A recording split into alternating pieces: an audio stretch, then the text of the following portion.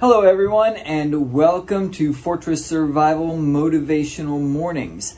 I record 3 to 5 of these short videos each week, and I feature them on my Instagram channel at Fortress Survival. And I also upload them onto the Fortress Survival YouTube channel, which you can find in the show notes of this podcast. Each week I'll compile the audio versions of the videos and post them in between the regular bi-weekly podcasts, depending on the workload and other requirements. Please enjoy and let me know if there are other topics that you would like to hear. Hey everybody, Joel here. I promised you guys I would give you some more practical stuff. So here we go. We're going to do a little series. This may go a couple weeks, just depending on how many I can come up with. I have about 6 or 8 right now. I think I can come up with quite a few more. If I get enough of them going, 20 or so, which I don't think should be a problem, I'll start sprinkling them in throughout what we're doing here. But I wanted to talk to you. Remember we talked about, maybe I did this over on the Protection Dog podcast. I did a thing on being told versus learning, right? Learning something or knowing something versus being told something. And I said the way that you know something is that you do it. So I want to do a series of little topics here on what can you do, what kind of things can you go and do so that you start knowing things rather than just being told them, right? And so today, I wanted to talk to you about camping. Now, if you already do a lot of camping, what I want you to think about as we're going through some of these topics is you might know how to do all the things, but does your spouse, do your children, do your friends or people that are going to be a part of whatever is going on if you guys need to get together, right? And you need to be able to do these things. Okay, if you know how to do them during the day, can you set everything up at night without flashlights? Ooh. Okay, so here we go. Go camping. So here are the skills that you need for camping. And then I'll put some modifications into some of these skills that I encourage you to be able to do. So number one, you need to be able to make yourself a place to sleep. Okay, now tents are the most common way that people like to sleep, right? And I think you should practice all of these ways. I don't think you should just go, I'm going to do that one, right? I think you should practice all of these. So here are some options for sleeping. Tents. Tents are a good option for sleeping. They tend to keep the rain off of you. But you got to set them up, right? And they generally take a little bit of time to set up, a little bit of time to tear down. They're generally a little easier to see from a distance, even if you get the earth-toned ones. And they generally take a little bit larger space on the ground than just what it would require you to lay down and sleep, right? The other thing that you can learn to set up is cots. Not cots, hammocks. I don't know where cots came from in my head. Hammocks. So using hammocks, right? Now hammocks require a little bit of setup too, but once you get good at it, you can generally set them up really fast because you basically just need trees. Now, if you live in a place without trees, hammocks probably are not a good idea for you. But most people live in places where there are trees. Even if you live out in like Kansas, where it's a lot of prairie land and things like that, there are still a lot of the cuts. I forget what they call them. But there's all these cuts in the ground where the water flows, and in those spaces, there are trees. And so you can still potentially use those spaces to set up your hammocks, right? So hammocks are a good one. The nice thing about hammocks is they typically pack down a lot smaller, so they don't take up as much space. And they're quick. So they're still a setup, but you can set them up typically a lot quicker and take them down a lot quicker than you can a tent. And then the last one that I highly recommend you practice and get pretty decent at, mostly by getting decent at it, you learn how to sleep in this situation, is just essentially a bedroll. And that's what I'll call it. I don't know what other people may call it. But in the Army, when we would do a lot of 48, 72-hour operations, typically what you would carry is a sleeping mat, a poncho liner, and a poncho. So if you don't know what a poncho is, it's basically a big sheet of plastic or rubber. And then it's got a hole in it, and where you stick your head out, and usually a little hood at that spot. But when you're using your poncho, in this situation, there's a little drawstring that you can cinch up the hood around your face. And but if you cinch it up really tight, it is pretty decent at keeping the rain from coming through the head hole, right? And so what you do on a bedroll is you take your poncho liner and you lay it down, and then you have your poncho, and you typically tuck this all the way around you, right? So I like to have the poncho liner, which is kind of like a blanket. It has but it's fairly thin, but it's pretty decently warm. And you lay that on top of your sleeping mat. So your mat's on the ground. You lay that on top of your sleeping mat so you're not laying directly on the foam, because foam can be uncomfortable to lay on. And then you kind of wrap it around yourself as a blanket, so it's under and above you. And then your poncho, you tuck in under your feet, you tuck in all the way up on the sides, and then you tuck in over your head underneath your sleeping mat. And so you cocoon yourself in there, right? Now, in certain situations, in certain environments, if it's going to snow or anything like that, this can be dangerous. You can basically trap yourself in there and suffocate. But in most environments, I've never used the bedroll sleeping methodology in that environment. What I do in those environments is I use a bivy sack and a sleeping bag. So I just lay straight on the snow with a bivy sack and a sleeping bag, and you generally don't have that problem at all. But if you're using a bedroll with a mat on the ground, that's how you do it, and it generally will keep you, keeps you off the ground from being in direct contact with the ground, keeps the mosquitoes off you. If it's too hot, that can be a little uncomfortable. You can use a net of some kind to keep the bugs off you a little bit, but then you typically are at the point where you're now needing some sticks of some kind to keep the net off your face and stuff like that. So bedrolls, hammocks, tents.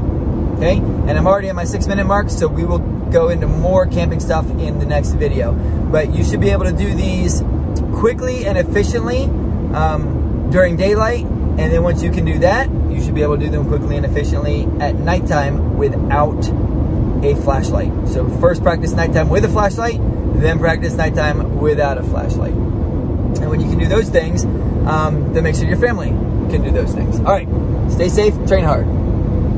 Hey guys, Joel here, and we're going to continue on our theme of practical skills that you can know versus just being told how to do. And so I am telling you, but what I highly recommend you do is you take what you're being told and you go and practice it so that you can know that you know how to do it. So, wow, fire took a little longer than I thought it would, but now we're going to back up because we are on camping skills. So we started off on camping skills talking about your shelter, setting up your tents, using hammocks, and using bedrolls. Then we moved into doing the fire starting techniques. The next thing that you should practice and know how to do, and you can do this one while you're doing your various different versions of fires, is how do you cook? How do you cook things? Now, a lot of things that we eat when we camp don't need to be cooked. It's just a nice to do, nice to have kind of a thing. And that is totally fine. There's nothing wrong with being comfortable when you're camping. So you can practice doing this in various different ways. Number one is in my actual sustainment kit, I have an XGK camp stove that I use. I have a little cup. It's a titanium cup that fits my Nalgene bottles. So the Nalgene bottles slide very nicely into it. And then in my 2 pouches that I have on my backpack that my Nalgene bottles are in, I have one of those cups in each one. So when I don't need it, I can just half unzip and just pull the bottle out, put the bottle right back in. The cup that's in there holds the shape, and the bottle inside the cup keeps it from being crushed if something heavy is thrown on top of my pack. So I'll have 2 of those. So those are my little pots that I cook in. My Nalgene has the water that I might need to use. And then I have the stove. If you're not familiar with the XGK, I highly recommend it. It is a multi-fuel stove. Now, they may make one that's not multi-fuel, so make sure you get the multi-fuel one, or at least that's my recommendation, get the multi-fuel one. The other multi-fuel stove that MSR makes is the Whisper Lite. But you have to get the Whisper Lite International. If you do not get the Whisper Lite International, it will only burn white gas. Now, I still like and prefer white gas over the other fuel sources, so that's what I use primarily. Some people call it Coleman gas because Coleman, sells them in these little metal cans.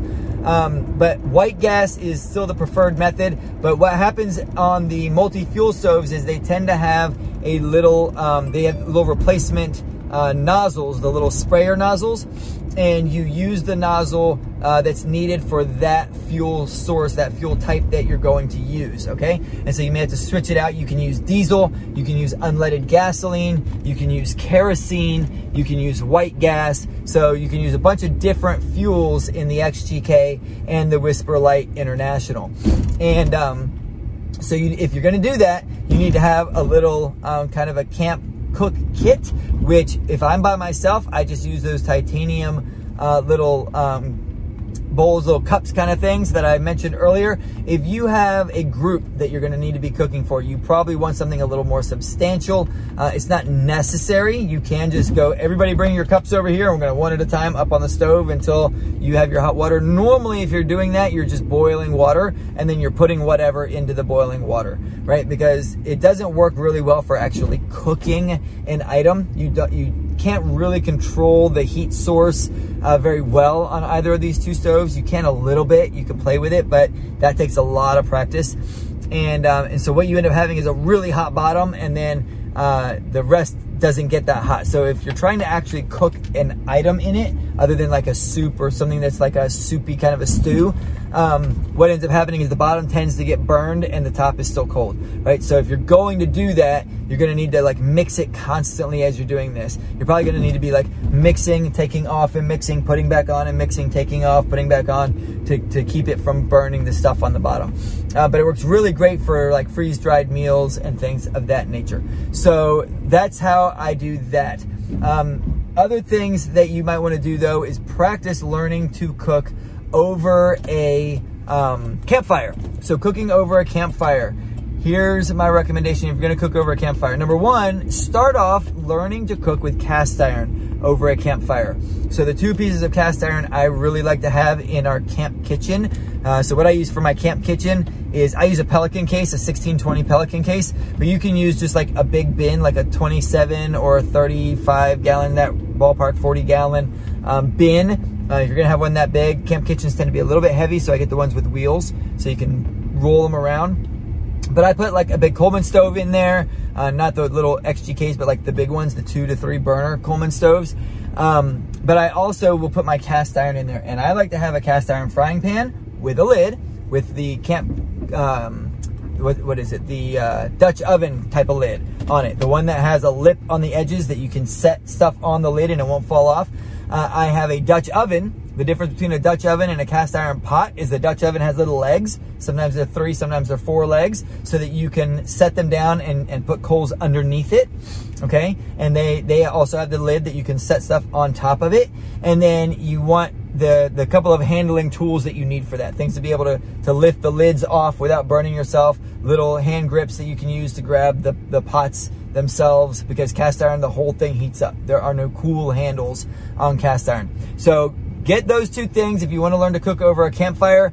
Get a good ash bed going, a good coal bed where it's glowing red, and then start looking up some recipes and start cooking things in your cast iron over a campfire. I hope you've enjoyed these motivational morning audio presentations. If there are topics that we have not yet covered that you would like to hear, or anything you would like to hear us expound upon, please reach out. You can email me at joel@fortresscanine.com, and you can also text me at 813-836-9244. I look forward to hearing your feedback.